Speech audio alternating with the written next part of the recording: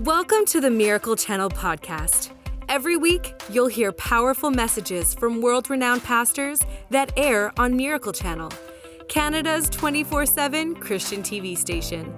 And if you want to watch more of their messages anytime you want, check out our online streaming service, Corco Plus. Follow the link in our show notes to create a free account in 3 simple steps. Today on the podcast, you'll hear a message from Leon Fontaine. Leon is senior pastor of Springs Church with locations across Canada. He's also been Miracle Channel's CEO since 2010. Leon's teaching will help you develop your own personal relationship with Jesus and walk in God's promises. You can watch his program, Leon Fontaine, The Spirit Contemporary Life, weekdays on Miracle Channel. Let's dive into the message. The German philosopher that so many atheists love to quote, Friedrich Nietzsche, he said that God's dead. He died from pity, weakness, timidity. Christians are just nice people, no ability to use power. Some interesting quotes about Christianity from that man, that philosopher.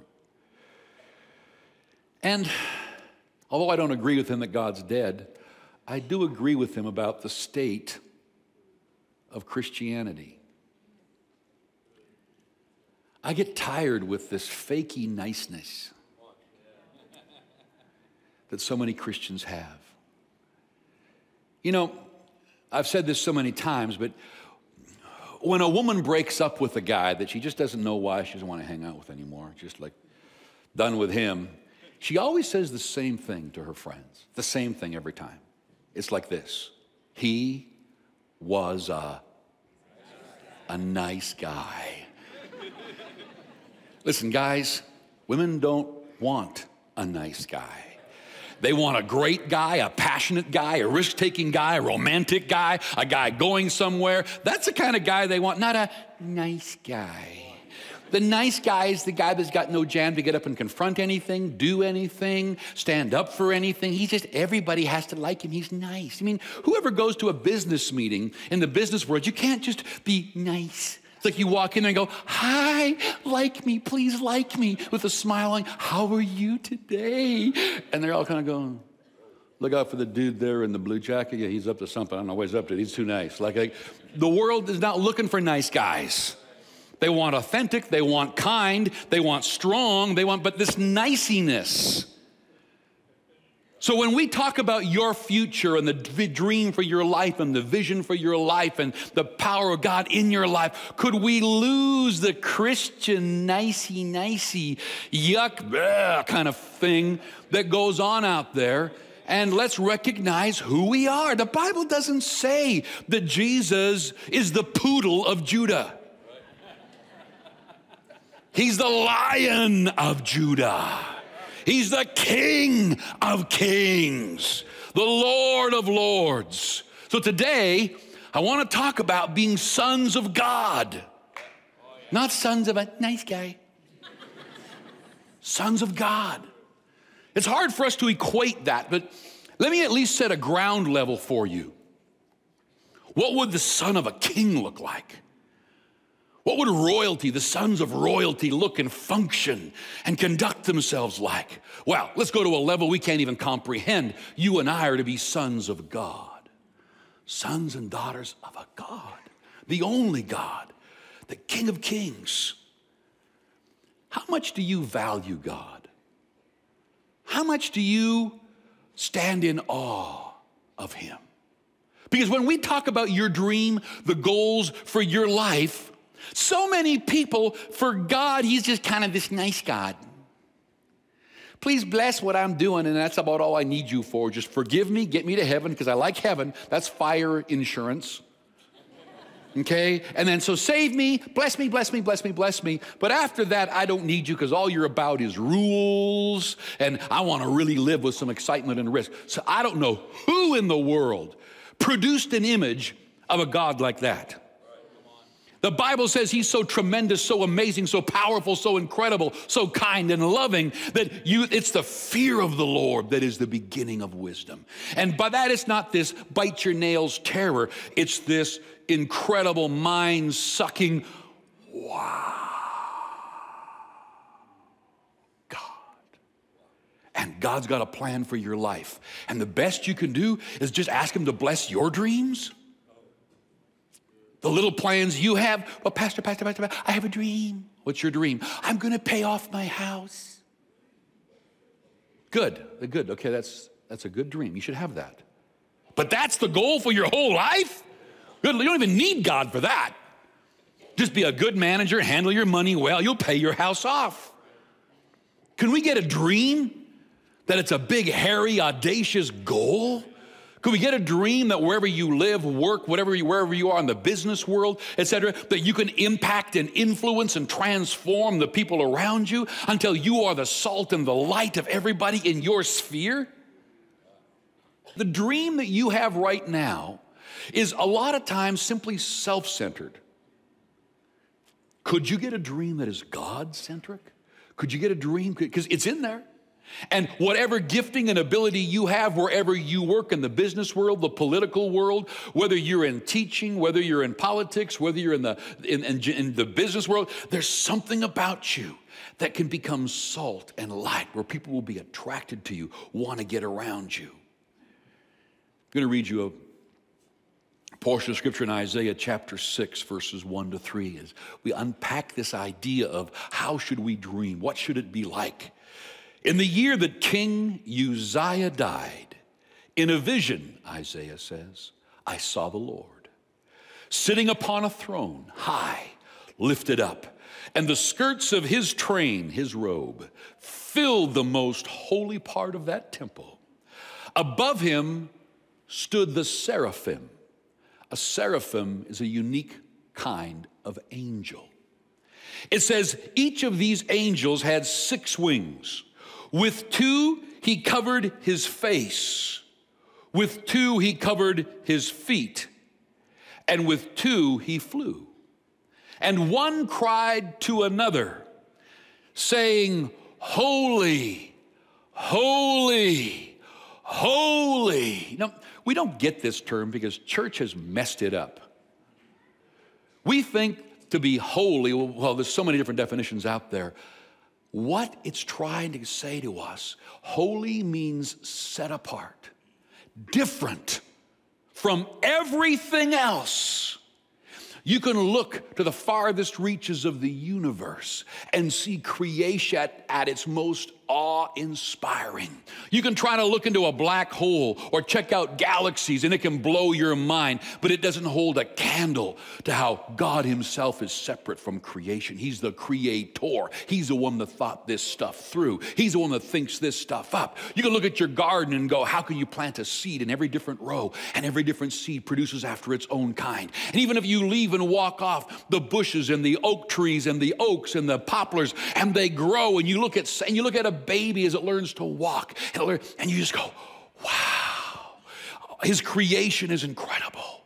But God himself is uniquely set apart from all of it. He's the creator. He wasn't created. He's the creator, and he is holy. He is, I can't even grab adjectives to describe our God other than you better be in awe. So the angels just use one word, holy. Holy, set apart. I mean, you can look at everything in creation, whatever turns you on, from love to joy to babies to creation to plants to buildings and architecture and songs and movies, whatever creative force inspires you and makes you go, wow. And God is the creator of the universe. And then this angel says, holy, holy, holy is the Lord of hosts. The whole earth is full of his glory. Now, I'm getting tired of all these preachers. TV preachers can be the worst. The world's going to hell in a handbasket. Sin everywhere. The tsunami was God's judgment on that country. Earthquakes coming, God is displeased. Oh, shut up. Read your Bible. We just see the whole world as evil and bad and everything's no good. And The Bible says the whole earth is full of his glory. Yes, we don't know if the guy that started Apple or Microsoft, when you look at the genius of what's gone on there, that's the glory of God coming through. I don't know if they're using it for him or if they know him. But when you look at glory, some people, they start church services and they're praying for the glory. Oh, let the glory descend. Hello, where are you? You. We want your glory. And what they're thinking about is a smog to fill the place, or a great balls of fire to come down, or this building is going to shake. That's the glory of God. You should have been at our service the other night. The glory descended. They don't know what they're talking about.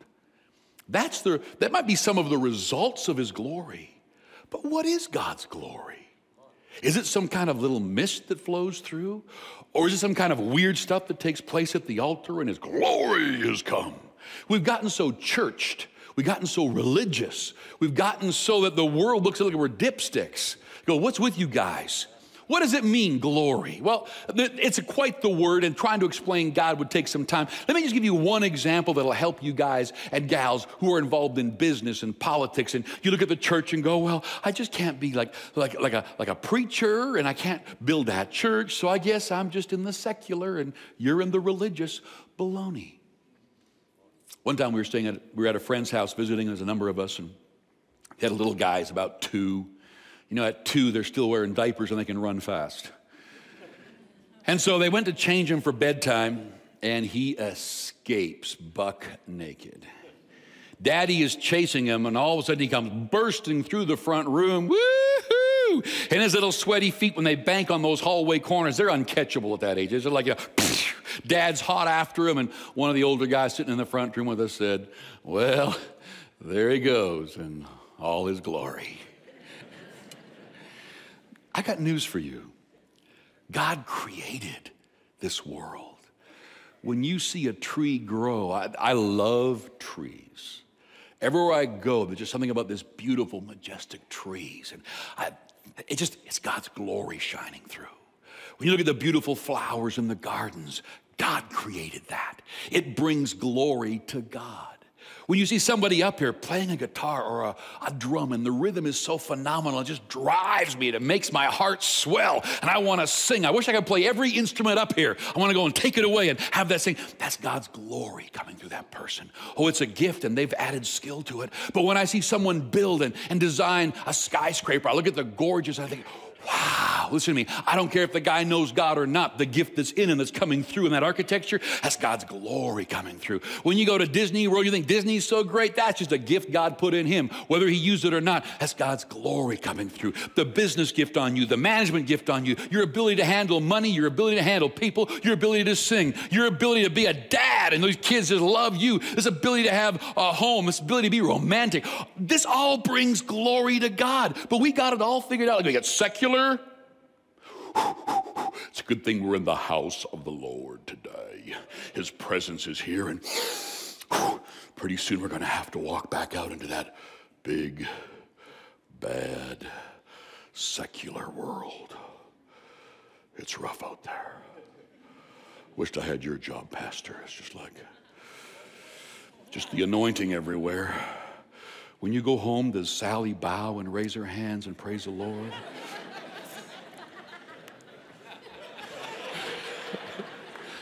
Do all your kids just smile and sense the anointing as you walk into the house?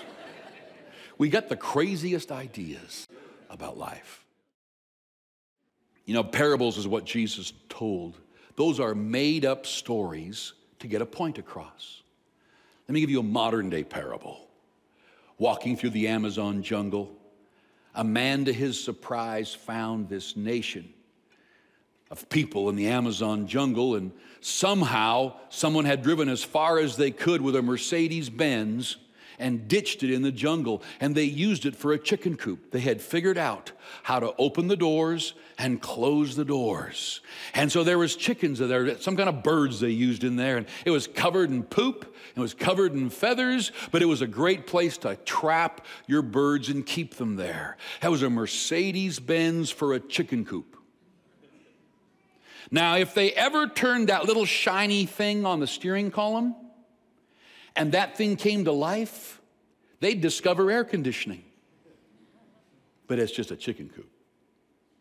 And if they ever got that thing running and pulled that shift down from P to D into drive, they'd find out their canoes are slow compared to this thing and how fast it can drive. But all they know, it's a chicken coop. And are you limiting God with your chicken coop mentality with your dreams? Or have you got recognizing that whatever's on the inside of you, it never stops? When you look ahead down the road of your destiny, there's always going to be curves. I've discovered that I can maybe believe what I think I'm going to do for God, but when I get down the road and I take the corner, it's amazing. But all of a sudden, when you see more and more of what is ahead of you, and you realize beyond what I can think, dream, imagine, God has for every one of us. When we talk about dreams and gifts, please recognize God's created you. And if you want, you can be a nice guy. You can avoid all risk. Oh, no, don't do that. We could possibly lose the house. And oh, don't do that with your business. Don't rock the boat. It's going good. You can be the nice guy, take no risks, and get through life right up until you die. Oh, joy. You made it. You made it to what? Your funeral. You made it to what? Your coffin. Good, we made it safe. Well, you're going to die anyway. That's the ultimate fear. So why are you so afraid to try new things? To get out there and take that business on and go learn and grow? Why are you so afraid to take that course, even though you're 40 or 50, and go back to school and do the dreams you've always dreamed about? Why are you afraid to get up and try public speaking, volunteer in the kids? Why are you afraid to go try something? You're going to just stay risk-free up until you die.